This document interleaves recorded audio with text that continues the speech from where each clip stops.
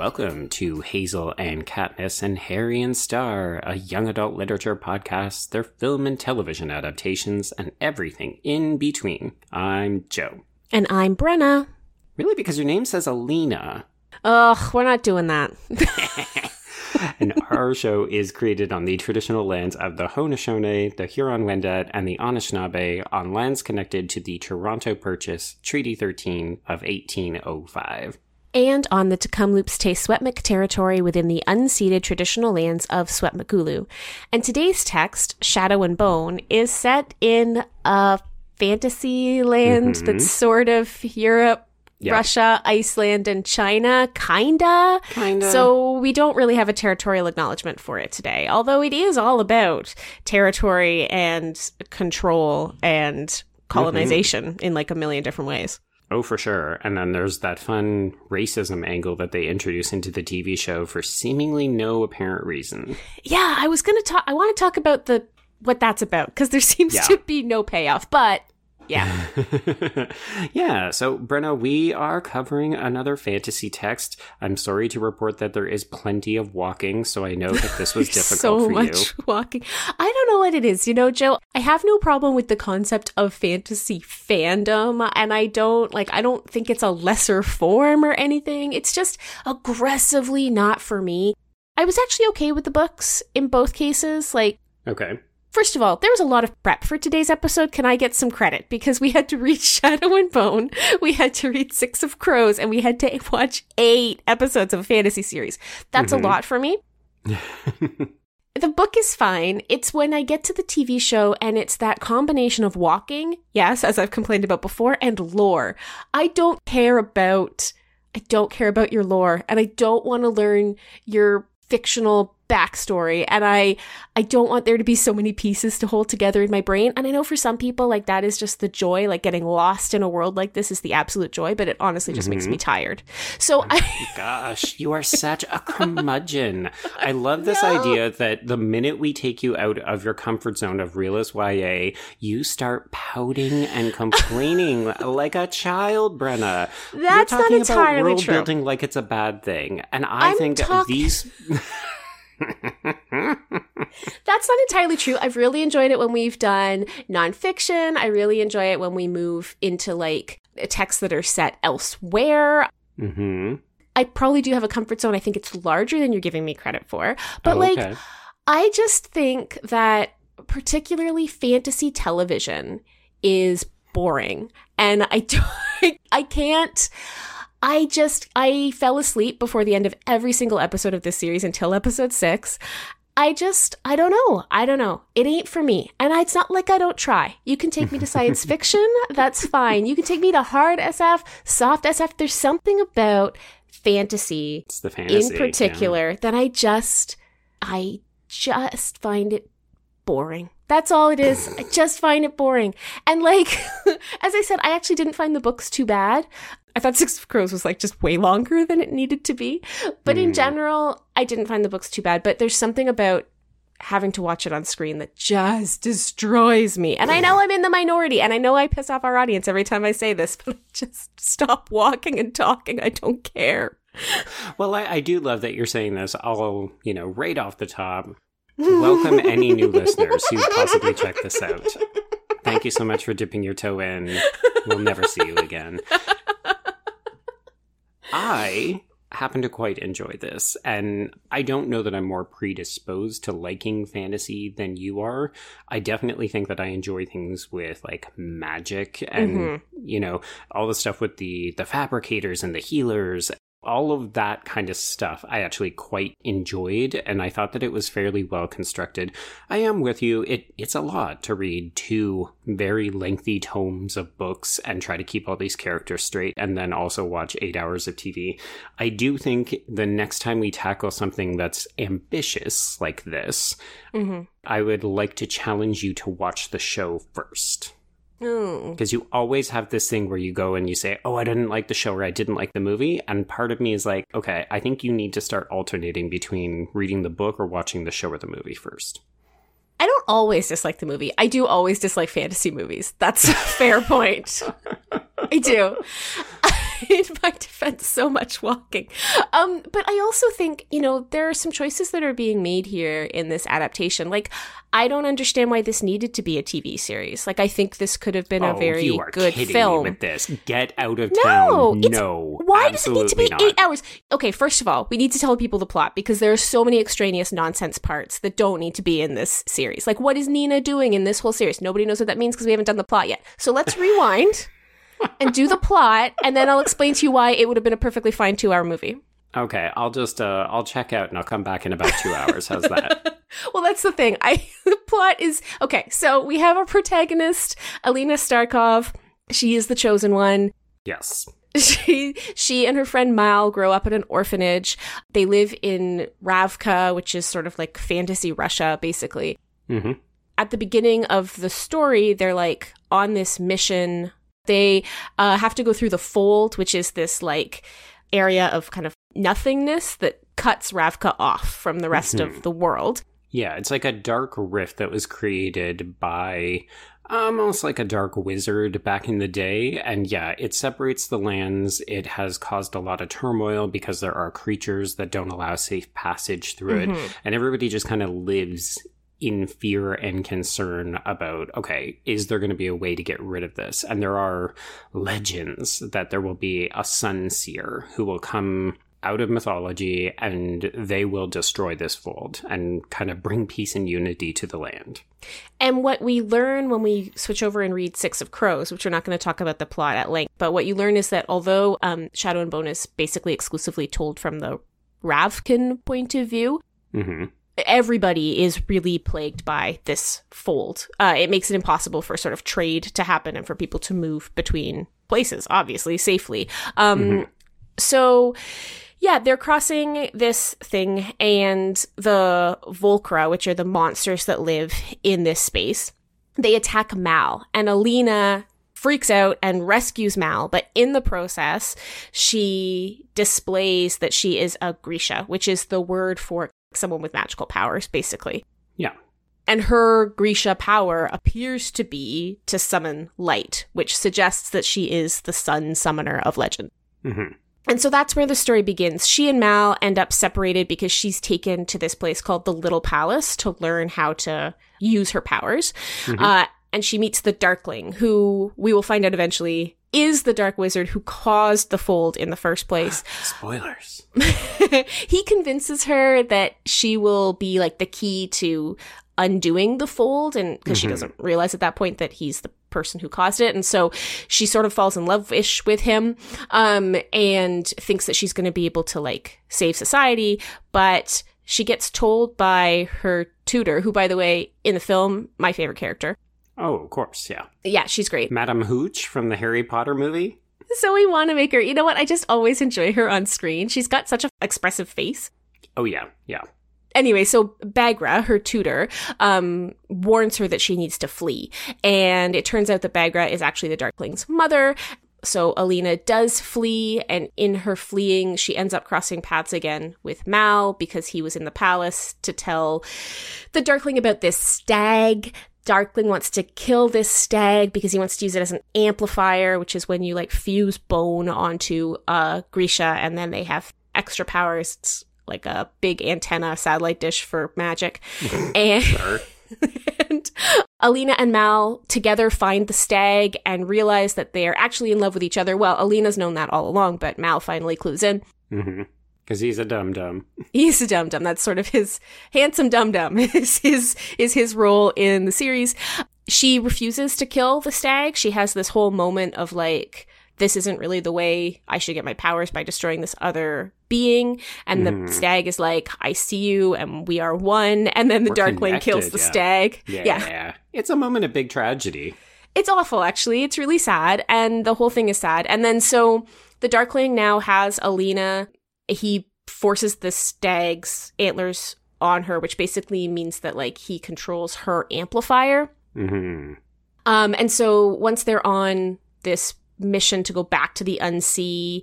The Darkling has Mal prisoner, and he's like, if you don't help me do what I want to do, protect the ship during our crossing, then I'm going to kill Mal. So she does, but what he does on the crossing, the Darkling, is he kills, like he destroys an entire town just to show how much power he has.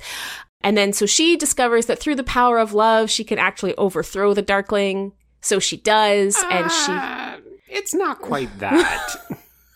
Oh my god. Okay, so she makes a bubble of light protection for herself and Mal, which engulfs the rest of the ship in darkness. So the Volcra come and they take the Darkling. She thinks, except we're not sure because of course it's a series and this is the end of a series, so it's letting us know what's happening next. But it's the love of Mal that grants her the strength she needs so to break free from the amplifier, or at least to disconnect the Darkling's power from her amplifier. They leave the ship and find passage across the sea separately, and so they have escaped, but for how long? Yes. Happy? I mean, as always, you went a little more granular than I think you needed to, but yes, yeah, overall. Oh my god. I left out like 90% of the characters, by the way, and this is why I don't like fantasy. Oh my goodness. Yeah, I will say one other important character of note that I particularly liked is the character of Genya. I knew you were going to say that. Betrayer! Betrayer! Well, and this is the thing. So we haven't actually said, this is a book series written by Leigh Bardugo, and I feel like we need to recognize that, well, in a lot of senses, this is a fairly conventional semi-love triangle fantasy series where a chosen one discovers their power and goes on an epic journey. There are two moments that I think set at least this first book apart, and that is the reveal that the Darkling is not a romantic interest because he is the true villain. But then also for me, it's that moment when we discover that Genya has, yes, betrayed her friendship. So she has a unique power that allows her to make people over. So she typically uses her powers on the Queen, but then she also uses them on Alina to make her appear more ready for the court to see. Yeah, she's a tailor. Thank you. Yeah, she's a tailor. And I love that Alina ends up confiding in her because she feels completely disconnected from the other Grisha. She's not fitting in because, of course, she's like, I don't want to have these powers, blah, blah, blah, all of that usual nonsense. And I love the friendship that develops between them, and then when it gets undercut with this reveal that Genya has actually been working with the Darkling, and the reasons why she does it, because she's been sexually abused by the king, she's been physically and mentally abused by the Queen, and this was her way out of indentured servitude. I just thought, oh wow, this is kind of serious stuff for this YA book, and I do get the impression we'll get to see more of the storyline down the road because, of course, Genya is not killed. She's still active somewhere. And the Darkling, of course, is still active in somewhere. But I liked a lot of the maturity aspects of this amidst the walking and the lore. Yeah, I think Bardugo obviously has some really strong interest in trauma and how trauma impacts character. We see that a lot in Six of Crows. We're not going to go through a plot summary of Six of Crows. This is technically an adaptation of both books, but only insofar as the characters from Six of Crows make their way into the TV series. So the characters are Kaz Brecker and Inaj and Matthias and Nina and Wylan. I guess those are the ones who make it over. And Jesper. Oh, yeah, and Jesper. And basically, with the exception of Nina and Matthias in this version of the story, they're like a little mini crime syndicate, basically, and they're on a heist. But the heist happens to involve the Sun Summoner in the TV series. Yes. That book, though, Six of Crows, I think is even more interested in trauma, in particular sexual trauma and violence. And it's something that I was talking to you about earlier. It's like, to me, Six of Crows does not feel like a YA at all. Six of Crows very much feels, and this is my theory that I floated by Joe, which is Six of Crows feels like Leigh Bardugo wanted to write an adult novel in the same universe as Shadow and Bone, and her publishers were like, nah. So she just rejigged it so that everybody is technically a teenager. And it really doesn't work once you start to think about it because, yeah, every once in a while they'll say 17, 16, but the things that they are doing are so mature adult that you can't reconcile the two. Well, and their life experiences, like, if you actually plotted out their life experiences, they've got to have at least 20 years each of what they've been doing in their 17-year-old bodies. So I'm kind of fascinated by that too. Like, I think Bardugo is very interested in having some much more complex conversations in this space than there's usually space for. And I do give her credit for that. And I do think the books themselves are compelling. Like, I think they're really interesting. And I think that she's good at pacing, maybe less so in Six of Crows, which does have a tendency to drag. But Shadow and Bone is an incredibly, I think, fast moving for a novel of this type, for sure. Yeah. So yeah, no, I give a lot of credit to the books. I think that she's, I think she is trying to do something interesting. There are some tropes that I find exhausting. So like before the Darkling is unmasked, we have that whole thing of like, it's so sexy that he could hurt me. He's so violent and I want to kiss on his face. And you know, we never know what the behind the scenes conversations are, right? Like, where does the impetus for those tropes come from? We don't know. Mm-hmm. Like, I often wonder if publishers just think that that's what people want to read, or editors think that's what people want to read. Yeah, like, we read Divergent, we read The Hunger Games, and we read Twilight, and we would like to see all of the following tropes from this checklist incorporated into your new YA fantasy romance novel. In the case of this book, I don't think the romance with Alina and the Darkling is at all persuasive. Like, I kept expecting to find out that Alina was faking it all along because she knew there was something up, you know? Like, it felt very kind of tacked on. Like, it felt sort of like I'm going through some motions here. Interesting. I believed it up to a certain point, but I took it to be, this is the first time that someone has taken an interest in me and is actually treating me with kindness and respect. Like, there's a lot with Mal where he treats her like a friend and... Or a little sister. Yeah, and he doesn't acknowledge what she actually means to him. And it's not until they're separated, of course, that he begins to realize the extent of his feelings. But because the book is written only from Alina's perspective, unlike the TV show, which bounces around and gives us a lot of interiority of all these other characters. In the book, it's very much Alina saying, oh, you know, I really miss this person who I feel like I've realized I've come to love. But also, here's somebody else who is dark and mysterious, but has power and respects me and treats me like a valuable asset for the first time. Because her life is not great before she is discovered to be the most important person in this universe. Well, yeah, and I will give credit to the TV series. I think a real strength of it is getting to see Mal's interior life. I think that's a real strength of the series because his motivations are often... Well, we only know them through Alina's perspective, right? And so we make assumptions about Mal based on Alina's perspective that aren't really helpful to understanding his motivations. And so in the TV series, getting to see what he's doing while Alina is at the palace, I think is incredibly helpful to fleshing out that character. And I'm a lot more sympathetic to the Mal of the TV series than I am to the Mal of the book, who just is very much a characteristic YA handsome dum-dum. Yes, indeed. It's not really until they hit the road on the lookout for the stag that we get any kind of sense of who Mal really is as a character. And of course, that's kind of a problem for Alina's motivation because you're kind of like, well, this is a kind of a childhood crush. Like, why does it hold the kind of power over you that it does for the first 2/3 of the book? And then in the final third, you're like, oh, well, there's actually like quite a lot of relationship and history here. Right. But because of the perspective choice, Bardugo doesn't have an opportunity to tell you that until quite late in the book, unfortunately. Whereas the TV series does make very effective use of flashback to show us their relationship together in childhood. See, I can give credit, Joe.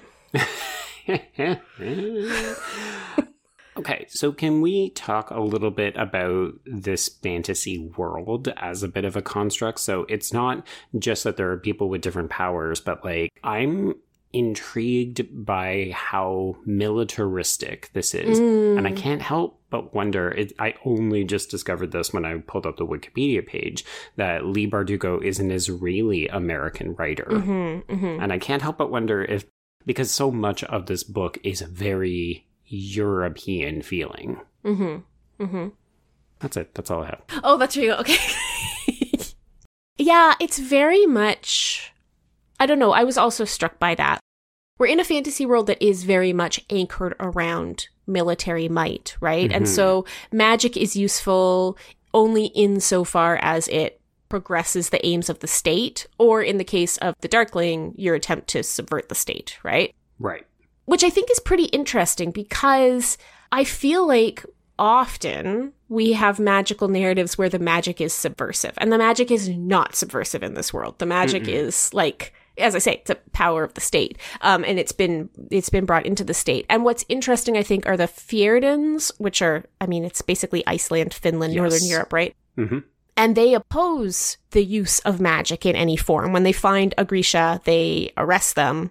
And then kill them. And they put them on trial in quotation marks, and then they kill them, right? So there's this idea that magic is seen as either useful from a state perspective in Rivka, or it's absolutely outlawed in Fjordan, or it's, like in Ketterdam, it becomes this sort of like way to, I guess, organize your power, but it's kept quiet, right? Because Ketterdam is bleak. Mm-hmm. It's supposed to be Amsterdam, but it's weird. Oh, interesting. Okay, yeah, it felt like a cross between Amsterdam and then also somewhere in the UK, like London. Oh, interesting. Yeah, I got very like 1930s New York vibes too. Like there's something very like it's a down on its luck kind of city, right? Like yes. The people who run it are crime lords. Yeah, all crime lords. It's a lot of sex work, and I find it interesting that a lot of the Grisha end up being employed in one of those two lines of work, right? Like, so it's a bit of a lawless town, which is an interesting juxtaposition between, you know, Fjorda, which is like no magic ever. Except, of course, there's like the fun reveal that everything in their ice palace is actually made from Grisha. Yep. And you're just like, oh, so you're just hypocrites. Got it. Okay. Yeah. And then, of course, in Ravka, it's like these are servants of the state. But also, if anything was to happen to topple the balance of power, the idea is that the Grisha would they'd be almost treated the same way as they are in Fjorda. Where it's like, oh, we don't like these people. The only reason that they're here is to help protect us. If they're not doing that, then we don't want them. Yeah, the idea is definitely that the Grisha are always a threat, and it's whether the state has co-opted the threat or not. Mm-hmm. Which I guess is why this series is so militaristic. Right. And I wonder if this is something that doesn't quite click with me. It's easy to kind of forget that in the book because so much of the time you're just in the palace with Alina and you're kind of more caught up in sort of palace intrigue than you are in the military might. But in the TV series, it's like there's soldiers all the time, the time soldiers. And guess what? They're walking, but all the time soldiers. And there's a real animosity in the TV series between the First Army, which are traditional soldiers, and the Second Army, which are the Grisha soldiers. Mm-hmm. And I didn't get the sense of that animosity in the book at all. It kind of surprised me when it appeared in the series. This may seem, this could get me into trouble a little bit. This also feels like we've taken arguably the least interesting but most powerful character and made them the protagonist, as opposed to, like, what would this book series look like from the perspective of someone else, as opposed to the person who is at the center of it? Like, I know that we've come down really hard on particularly fantasy romance authors like Cassandra Clare, like Stephanie Meyer, about how they only want to play in this same world and revisit it and write endless sequels and remakes and side stories and that kind of stuff. But I actually do feel like this world is complicated enough that I would have loved to have seen this story from someone else's perspective and not Alina's. Yeah, I agree completely. It's a problem with the focalization. It's like we run into this so often, right? That the character we spend the most time with is not the most interesting character, and it's frustrating.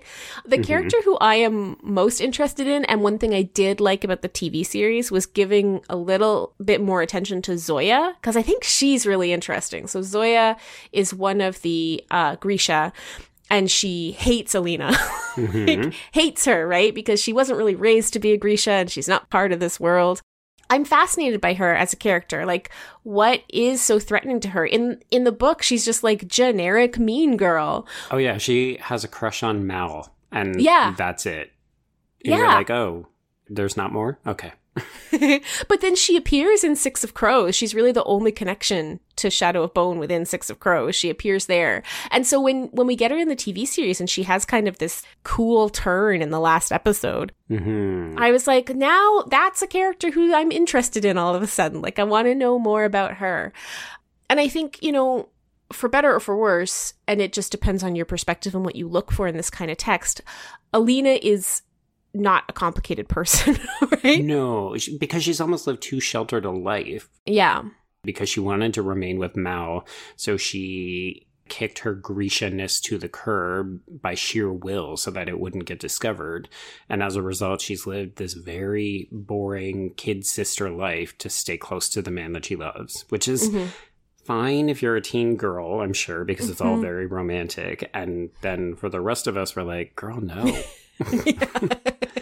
And obviously that's what the book series is going to do, right? Is it makes her equal. I was actually really taken with the climax of Shadow and Bone where, and this is the reason I scoffed, is I don't agree with your statement that it's her love of Mal that ends up unlocking her power. To me, it's actually her realization that she is the most powerful person by virtue of, you know, some mysterious connection she has with the stag. But the stag reveals to her, you are not imprisoned by this. You are emboldened by our connection, by your own interior power. And she uses that, yes, to save Mal, but I don't read it as because Mal's in danger, she needs to do this. Like, that's the inciting incident, but I don't think it's how she actually unlocks her true potential. Maybe I don't disagree with you, but I don't think she would have any reason to try to unlock her potential if she wasn't rescuing Mal. Like, she clearly won't come to her own defense at any point. Which, again, is a trope and a frustrating one that we've talked about before. But, like, what if one of these saved themselves? Just what if? Or didn't need any kind of romantic love interest. Yeah. I will say I actually quite enjoy the characters from Six of Crow. Me because, too. Well, as we've said, if they have more adult characteristics and therefore they are more nuanced and complicated. I was super disappointed when I was like a third of the way through Six of Crows and you texted me and you were like, don't get excited, the Ice Palace isn't in the TV series. I was like, no, this is the thing I want to see realized on screen the most. And I'm sure they'll do it in some future season because how could you not? It's going to be amazing to look at.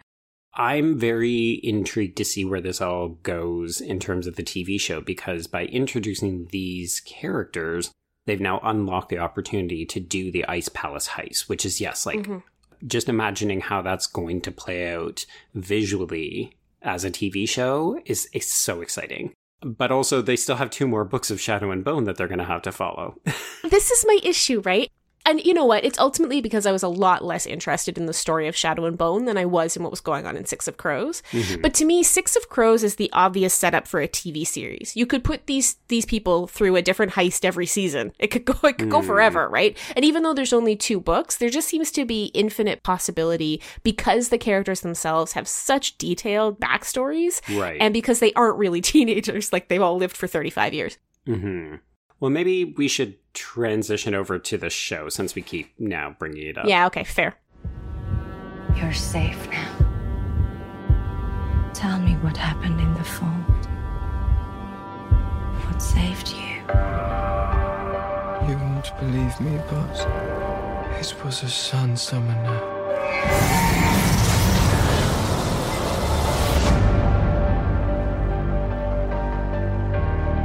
Is this true? Can you summon light?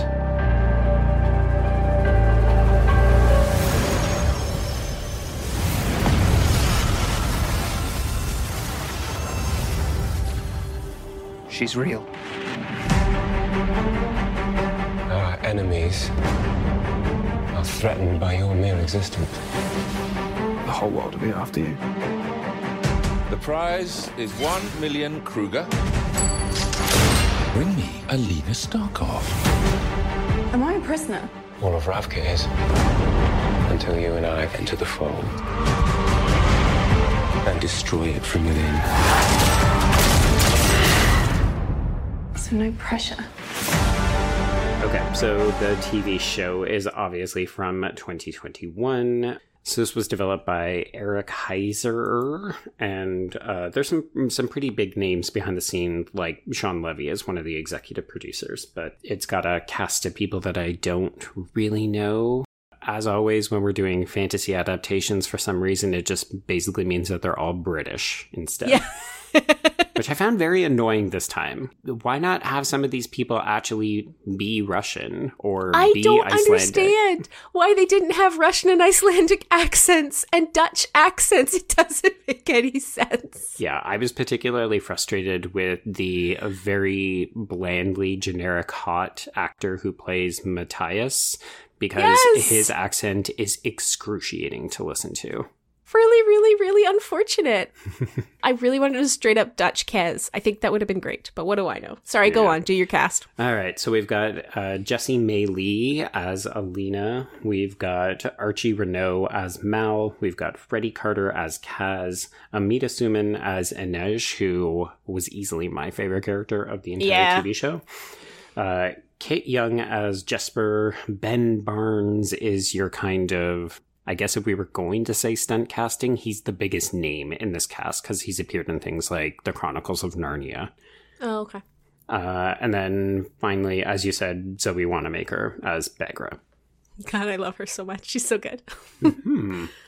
So the big conceit, as we've obviously been alluding to, is that they are smashing together these two books. And I actually found that it didn't bother me too much in the early goings on when we've got all of the Alina and Mal and the Darkling stuff, and then we're cutting back and forth between our Rothscallion crew of thieves with Kaz and Inej and Jesper. And they're trying to pull this heist to go and get her at the palace. And all of that kind of makes sense. And then we introduce Nina. No point. And have to follow Nina as she gets abducted by Matthias on this boat. And then they have to wander their way through some Nordic country. Like, it basically does the backstory that you get from Six of Crow. But it's the only backstory that we get for all of these characters, whereas in the book, we get Kaz's backstory, we get Inej's backstory, we get a little bit of Jesper's backstory. And here, it just feels so extraneous because Nina is introduced as she is abducted. She's meant to be a member of the team, and then she gets abducted, and they're kind of like, oh, I guess she's not here. We're going to have to go and do this heist without her.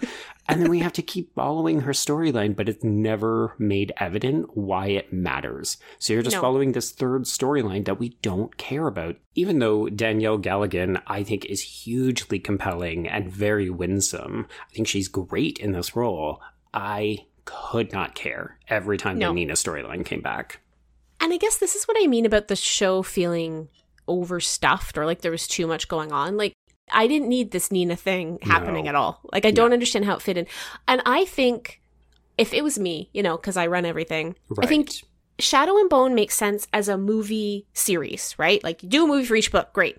Right. Six of Crows makes sense as a TV series. I don't understand. I really don't understand the combination of the two. I won't say that I disliked it because I was glad to see Inej and especially Jesper, who's my favorite character. I was glad to see him on screen. Okay. But I really just wanted, I don't know, either give me what's good about Six of Crows or leave it to the side. Yeah. Yeah. I found it confusing. And I found the first 3 episodes really hard to follow because I couldn't figure out how the narratives were supposed to interact. And so many characters. And even though I've already met them all in the books, it's still like you're trying to recontextualize them in this adaptation. Yeah. So, for me, it was too much. Oh, absolutely. So I was watching this with my husband because he loves fantasy. He loves magic. And I had read most of Shadow and Bone at this point, and I think I had kind of tentatively dipped my foot into Six of Crows. So I at least had an idea of who the people were meant to be, even if I didn't know exactly where the journeys were going to go. And at the end of the first episode, I turned to him and said, so how was that for you as somebody who had no idea what the series was about or any of the characters, haven't read either of these two books? And I mean, he's pretty adept at following these kinds of sprawling mythologies, but even he said, oh, yeah, this was a bit much. Like, it definitely took us a couple of episodes to kind of figure things out, get into it. And I think part of the problem, too, with the show, it's an issue in the book, but if you're only reading them one at a time and not synchronously, then it's not as much of an issue. In the TV show, you go into the fold, this thing happens, that's episode 1, and then the very next episode, you're on the road, she's getting attacked by Fjordans, we're making our way to the little palace. Like, you never have enough time to actually just relax and get to know who these characters are or what their relationship is. Like, it's not rocket science, so you can follow it, but the show is on the move so frequently that it's hard to feel like you are getting enough to make an emotional connection.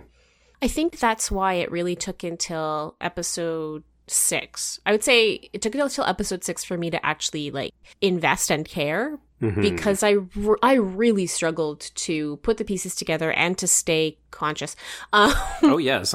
People who were following you on Instagram, it's like, I'm doing this instead of reading and watching Shadow and Bone. I'm doing this instead of watching the show. I know. I got a Julie Murphy advanced reading copy of the second Faith book, like when I was supposed to be watching Shadow and Bone. Thankfully, I'd finished reading it, and I was like, see you in hell, Shadow and Bone. That's not so realist. Dismissive. That's a superpower book. Oh, please. Anyway, all this to say, it did really finally click for me, but it took until episode 6 for that. And I'm not that kind of watcher. If I wasn't watching it for this show, there's no way I would have given it 6 episodes, like not in a million years. Yeah, I think I probably would have stuck with it, but I'll confess, until we got to the little palace and got Alina interacting with Genya and getting a little bit of training, that's when it really started to feel appropriately YA to me, because then we were getting, oh, it's palace intrigue. Oh, we're actually getting a bit more of a sense of how the Grisha operate, and even the fact that there are divisions between the Grisha who wear blue and the Grisha who wear red, because they have very different powers that don't mix well. I'm kind of a sucker for the class hierarchy and that sort of thing, so I did enjoy the palace intrigue. And like you, I think that's why Six of Crows would also work, because really it's about infiltrating not just a high stakes prison palace, but you also have to deal with, and then we've got to meet at this bell, we've got to climb up that chute, we've got to also deal with that political figurehead that we thought was dead, and this woman who's got jewels that we need to steal, and so on. Like, there's just more fun machinations to work with, I think, in that story. So now that you're saying it, I do think Shadow and Bone, it would have been overstuffed movies, and I think the fans would have complained. But I also think by trying to shoehorn in potential future seasons with the Six of Crows crew, I think they've made it a bit needlessly complicated. Yeah, I think that's fair. The Six of Crows crew is just so much more fun, though. Because they're actually having fun, right? Yeah. Sadly, Alina's story is one that's very morose and kind of mopey and lovesick, whereas the Six of Crows crew feels like a fantasy Ocean's 11 thing. And there are love stories in Six of Crows, but they're secondary to the heist, and they're secondary to us getting to know the characters. And, the fact is, too, the stakes are lower. They're not individually lower, right? Like for Kaz, this is a make or break heist. He has to make this work. Right. But the world doesn't end, right? And so for me, I guess, I don't know. I think part of it is it's hard to tell a chosen one narrative in a fresh new way, because we've seen so many of them. And, the first few times the chosen one was a girl, that was enough, right? It was like, holy crap, the chosen one's a girl. Yeah. Whoa. But that has, in fact, now become the mainstay of YA fantasy. Oh, for sure. Yeah. Yeah. I will say there were quite a few kind of delightful moments where it felt like, because this is a Netflix show, they were able to not just ramp up some of the action, but make it a little bit more adult. Like, I was pleasantly surprised that one of the few sex scenes that we get in the series is a queer sex scene. And I liked that. I mean, that was sort of an interesting reveal in Six of Crows as well. Like, I guess it's a queer secondary character moment, but that kind of allowing for that space in this world, I thought was nicely done in Six of Crows in a way that I expect opens out more explicitly into the second book. But of course, I don't know that. And I never will. No, I'm kidding. I might actually read. I was going to say, you suggested to me that you might read some more of these books, not just because we have now covered them on the pod. Yeah, no, I actually put the second Shadow and Bone on hold because I want to find out what happens. And I think I will probably read the next in the Six of Crows, which I can't remember. You'd expect it to be like 7 of something, but it's not. It's the sequel's got a different name. Crooked Kingdom. I will at some point, I think, probably read that, although not soon. Because honestly, it takes a lot to motivate me into 500 pages of anything, to be honest. Yeah, I definitely felt that. I was reading Six of Crows under the wire, and I was having to get up early and stay up late just to make enough progress to meet this deadline for the recording. And I enjoyed it, but all I could think of was, if I didn't have to speed read through a lot of this, I think I would enjoy a lot of the backstories more. Because every time they kept going back and saying, like, and this person's backstory, I'd say, can we just get to the heist? There is, I think, another strategic reason for including Nina's story, and that is that Nina's story expands into a second duology after the Six of Crows duology called King of Scars. Okay. So I suspect we're setting up for Nina's storyline to be the arc that carries us through many seasons of this show, if that's the case. Right. But, yeah, there's still way too much time on it in this season.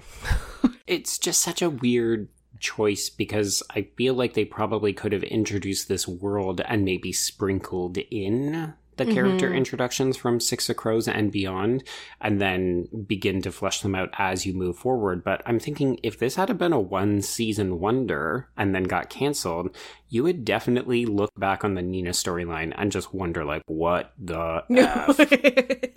Thankfully, we can reveal at this point the series has already been renewed for a second season, so we will get to see more of all these characters. You literally can't miss it when you log into Netflix. No. It's like, yes, it has been given a second season. Another season is coming. I'm like, I haven't finished this one yet. Too much pressure. Enjoy it. Enjoy it more. So much more Nina in season 2. Oh my gosh, yeah. Too funny.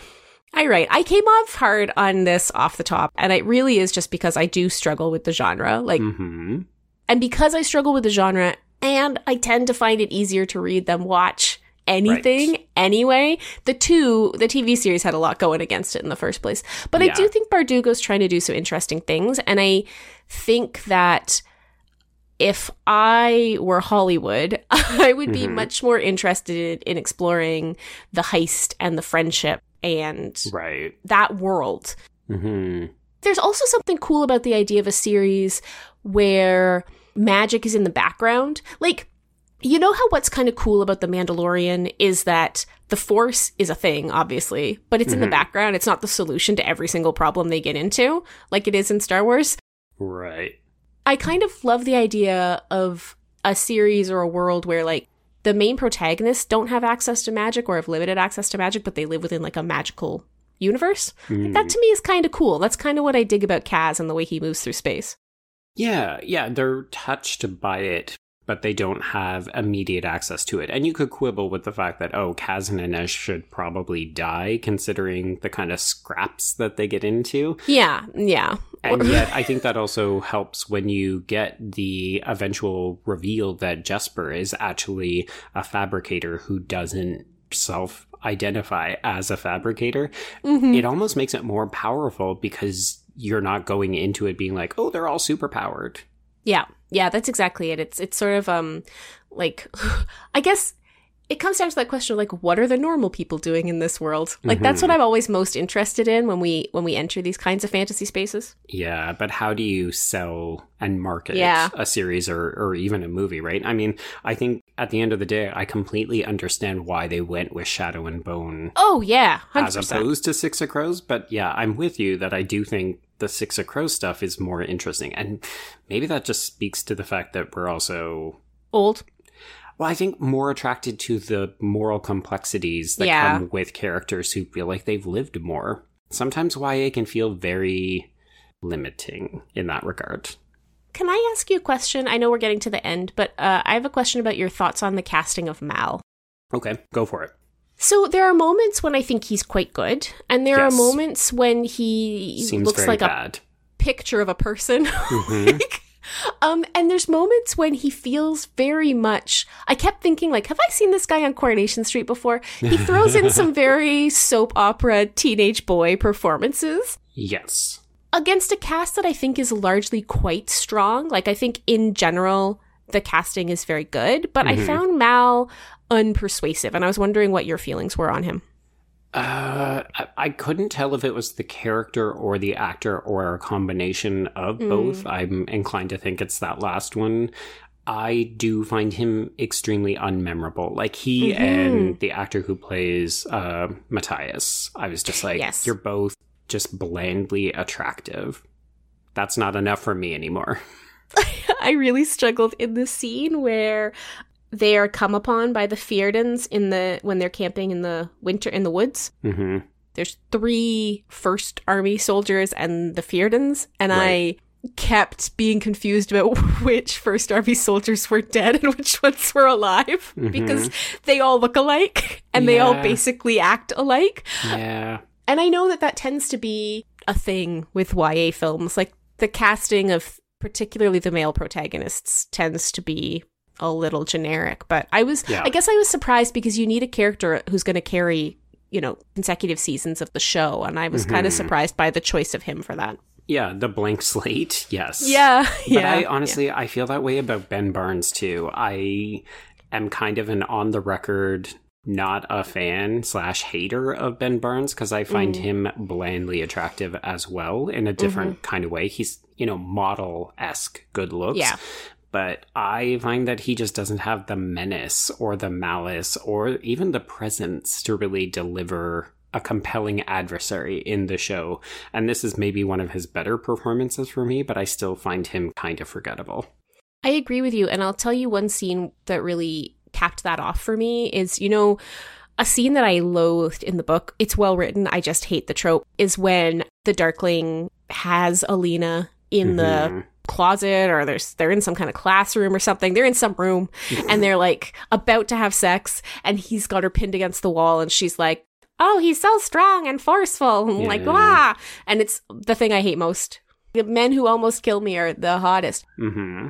But when you see that scene in the adaptation, there's no menace at all, which in some ways is a relief because there's just sort of a... We don't have to deal with it, but also, okay, so what, we're meant to interpret this as romance? Well, yeah, exactly. There's also no chemistry between them either. Oh, no, so it's there's like... no chemistry at all. It's very problematic. It's very interesting. Yeah, it's both Ben Barnes and Archie Renault they don't have a lot of gravitas between them. No, they're there. They're there. Yeah. That's it. So Definitely present. before we get to our YA bingo, we should talk about the racism. Yeah. Yeah. Because this was something that fans immediately were not happy with. And I didn't go down a rabbit hole or anything, but I saw the creative team sort of try to justify by saying, well, this would exist in this world because there is a lot of discrimination against the Shu people. But the show made the decision to deliberately introduce racism where there wasn't explicit racism in the books. Yeah, it's interesting, right? Because when I read the books, I won't try to pretend it's a post-racial society by any stretch of the imagination. It's just that the notion of race shifts, right? And so what we have instead is that one's race is like access to magic or not, really. And where you live in society, that's where the discrimination kind of pivots. So like there is hardcore racism in Fjerdan, but it's not against the Shu, it's against the Grisha, right? Yes, yeah. And to me, that's really interesting because anytime we try to have conversations about race in another context, like it's supposed to be a learning moment, right? It's supposed to be like, oh, we can transpose this conversation onto contemporary life, blah, blah, blah. Yes. I guess it almost seems like cheaper and easier to just be like, oh, and everybody's racist against the Shu instead, and just have it be like a mapping of racism in our own society. I guess my problem with it is that it's not consistent or well thought out in the series. So it's like occasionally people will make comments to Alina that she looks Shu and that she looks out of place and she shouldn't be here or that Shu aren't welcome here.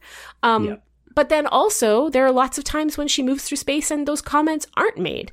And so it's not a consistent worldview the way the discrimination against Risha in the books is a much more consistent worldview. Mm-hmm. So for me, that makes it less successful because it's just less consistent and less persuasive.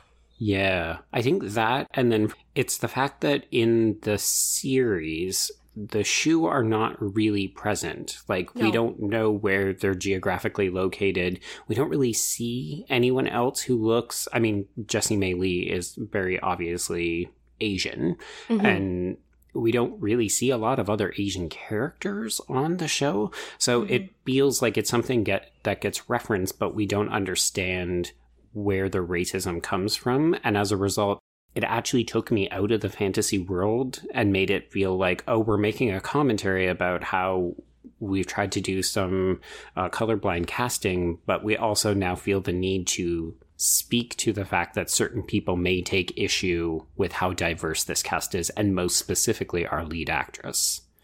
Well, and it's interesting because in other ways, this world is a lot less cosmopolitan. Like, Ketterdam is a lot less cosmopolitan in the TV series than it is in the book, where, I mean, Ketterdam just seems to be where everybody washes up from wherever. Yes. And so it's almost like, let's have a woman of color as our main character. Let's make that a thing. But let's look at how basically the rest of the cast is white. The rest of the primary cast is white for the most part.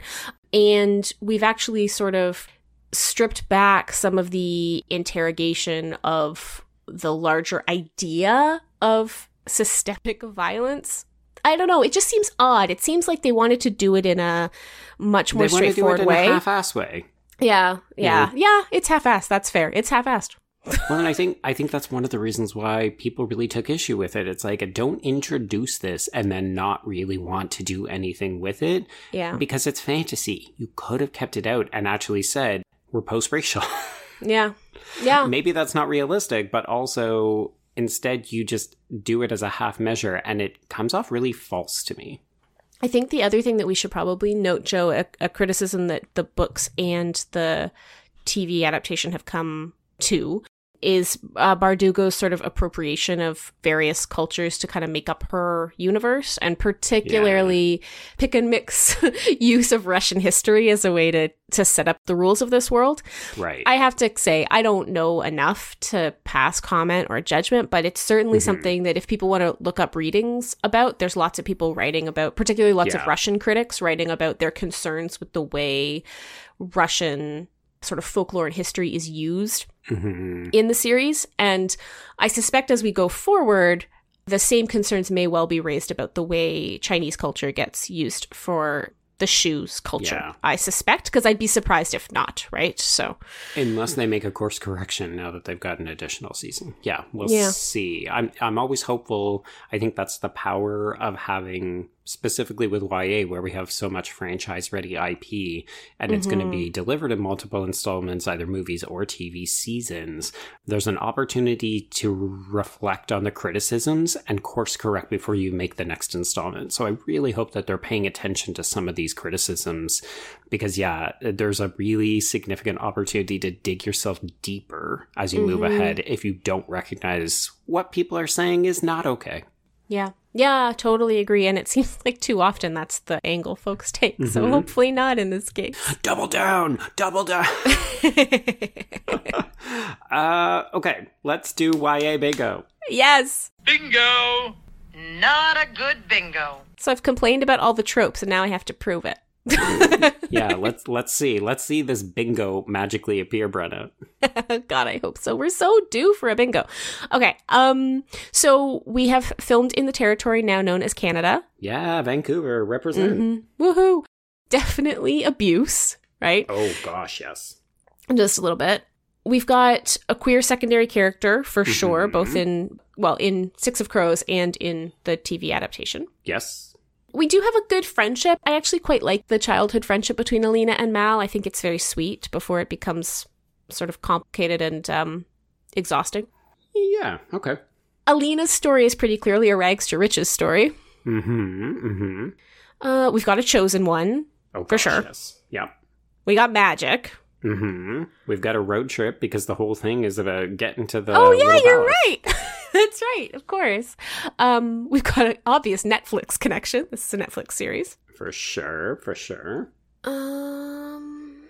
Oh, there's no shortage of dead bodies. My God. Oh, man. Joe, I wish we hadn't taken CGI off the board because I haven't had a chance to complain about when the heads get cut off. This is true. Yeah. I'm going to put in for hollow romance, Yeah. particularly between Nina and Matthias in Yes. this series. It happens too quickly, far too quickly for me, and it doesn't feel authentic at all. But you could also just read it as the forced kind of fake romance between the Darkling and Lena as well. Yeah, no, that's fair. I think on both scores.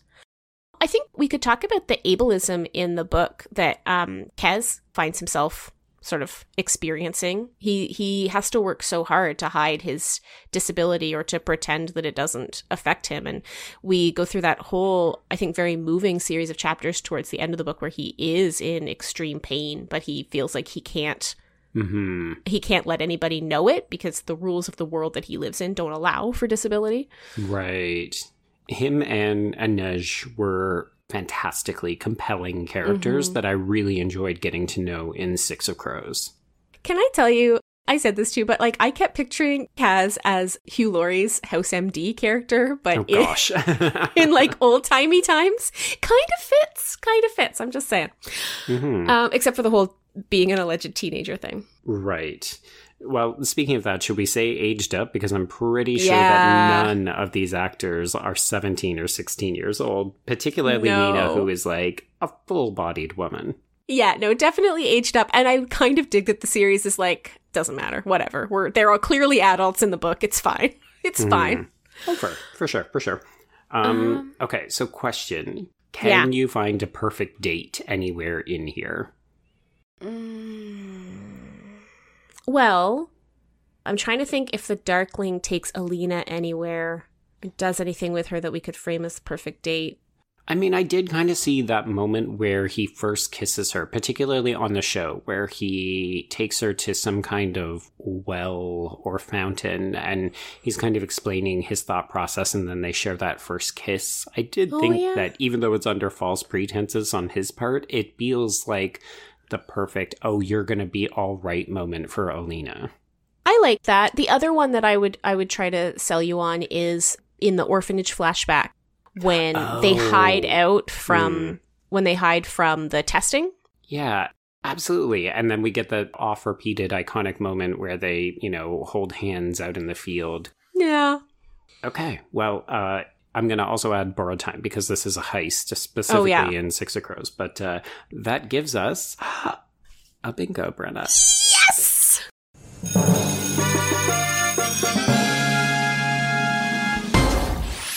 Thank you, Leah Bardugo, for your overuse of tropes. Well, it didn't also hurt to have an additional book.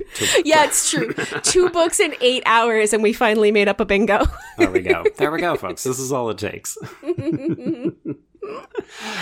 Okay, so Brenna, if people want to yell at you because they think that you're being too hard on fantasy, Yeah, they they get a hold of can. I'm on Twitter at Brenna C. Gray. That's Gray with an A.